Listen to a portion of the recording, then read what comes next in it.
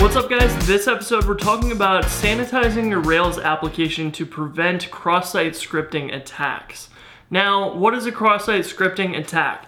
Well, basically anytime you let your users type in HTML onto your website, if you take that HTML and you print it out on the response, then that will be executed in the browser. So what does an example of this look like?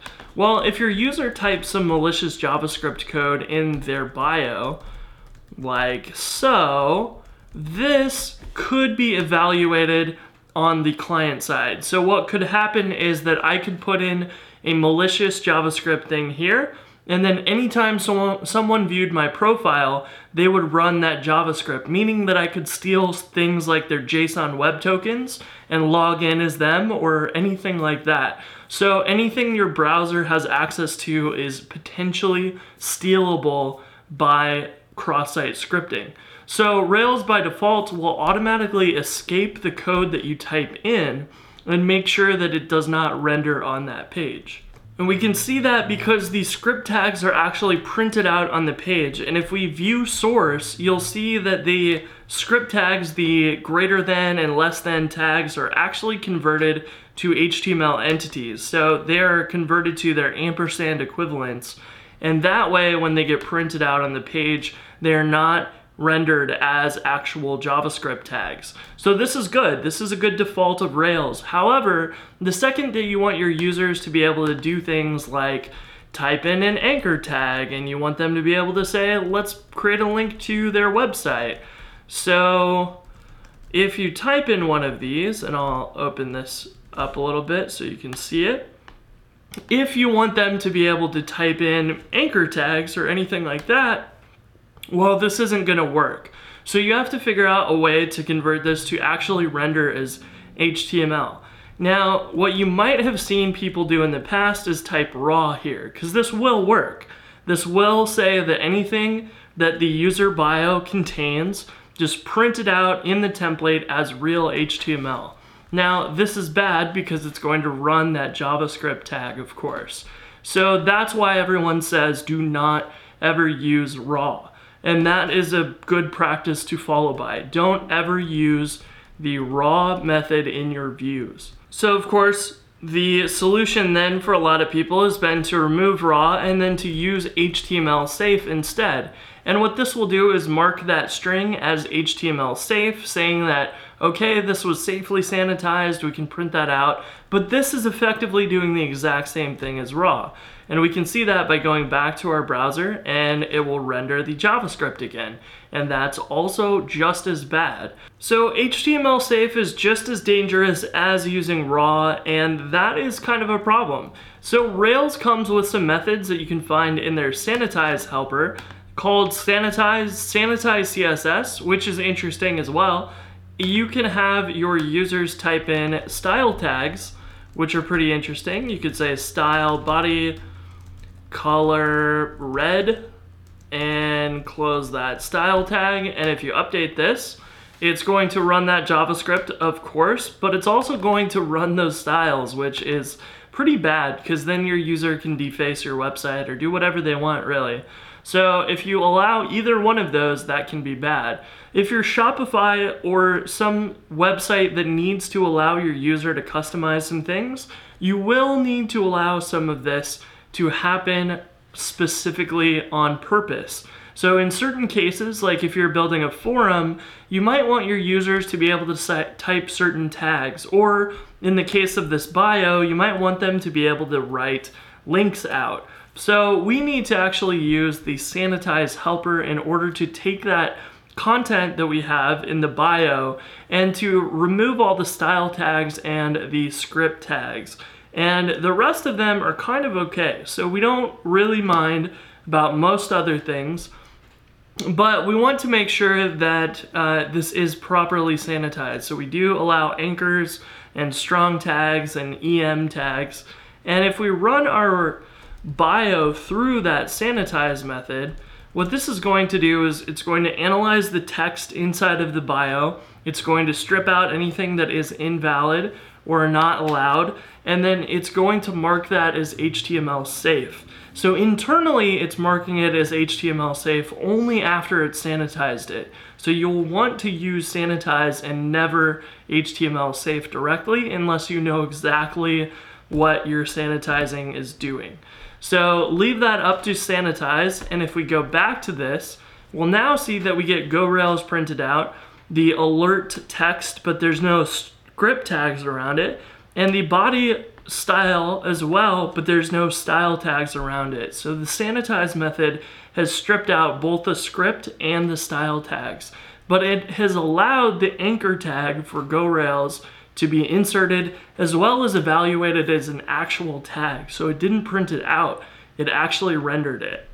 Now, this is stuff you're probably already familiar with, but what about links? So anytime a user can type in a link, usually they're going to type in a valid one, like so, but any link can actually be set the href to a JavaScript function, and you can say that by saying JavaScript colon and then your JavaScript.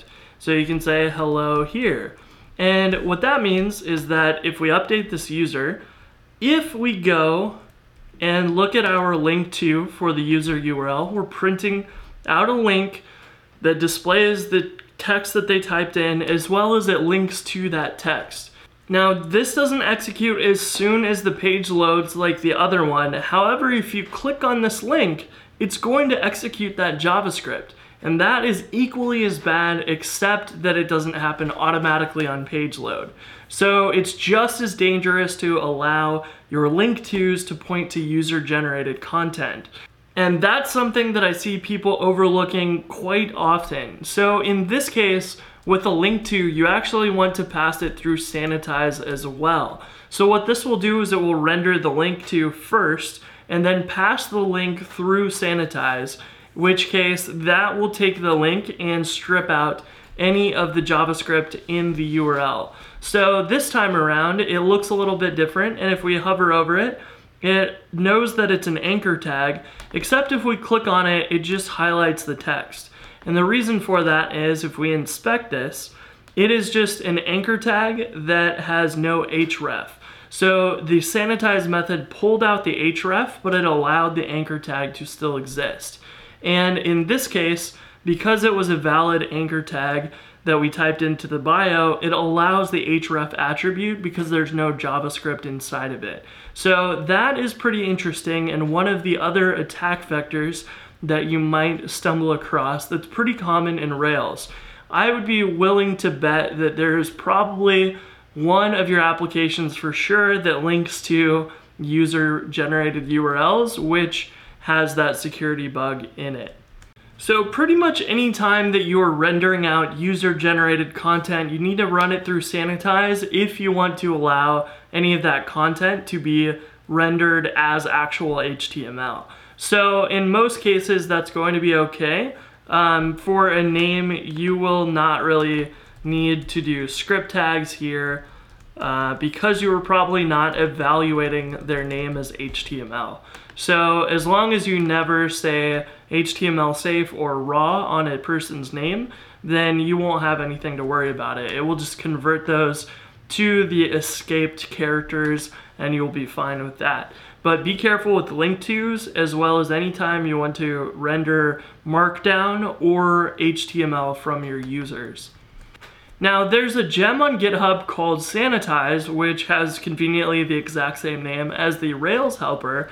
This gem will allow you to do a much more robust and customizable sanitization strategy. So imagine that your WordPress or Shopify or some site that has custom themes, and you want your users to be able to type in scripts and links and style sheets and those types of things in order to customize the themes, but you don't want them to be malicious about it. So maybe you're building your own modern MySpace, and that needs to allow you to put your own theme on there, but you can't allow for certain things. So what you can do is use a gem like this and it will allow you to sanitize fragments of HTML, entire documents, and style sheets and properties. So this can get really, really fine-grained as to your sanitization methods. So you can say, well, let's allow certain types of HTML and let's allow certain style sheet tags as well. And you can build your own custom sanitizers using this gem, and it works very, very well. So we're not going to go into using that Sanitize gem. I just want to let you know that it's available, and that is something that you can dive in deeper into if you need that. That goes over and above the built-in Rails sanitizer. And definitely recommend reading about cross-site scripting on Wikipedia or OWASP. They have incredibly good resources and show you very interesting examples of how your users can inject pretty dangerous things. So this is particularly important because as you're building applications, if you're doing anything modern like JSON web tokens to authenticate your Angular or React front ends, those JSON web tokens need to be stored somewhere in the browser. And if someone is allowed to put script tags on your website, they can potentially steal your JSON web tokens, meaning that your users' accounts can just get stolen left and right like no problem, and other people can have access to their accounts. So that's a quick introduction to the Sanitize method here in Rails. Cross-site scripting is an easy one to accidentally get wrong and can be very dangerous if that happens. So be very careful with this, and if you can, set up automated tests in order to automatically attempt to put in JavaScript into your application, and make sure that your code and your tests handle that appropriately so that this is not going to be a problem for you in production. So I wanted to cover this before we go into APIs and JSON web tokens and securing your production servers and all that stuff. This is one of those things that's easy to implement and easy to forget about. And so I wanted to start this off by talking about cross-site scripting and sanitizing those inputs. And that's it for this episode. I will talk to you in the next one. Peace.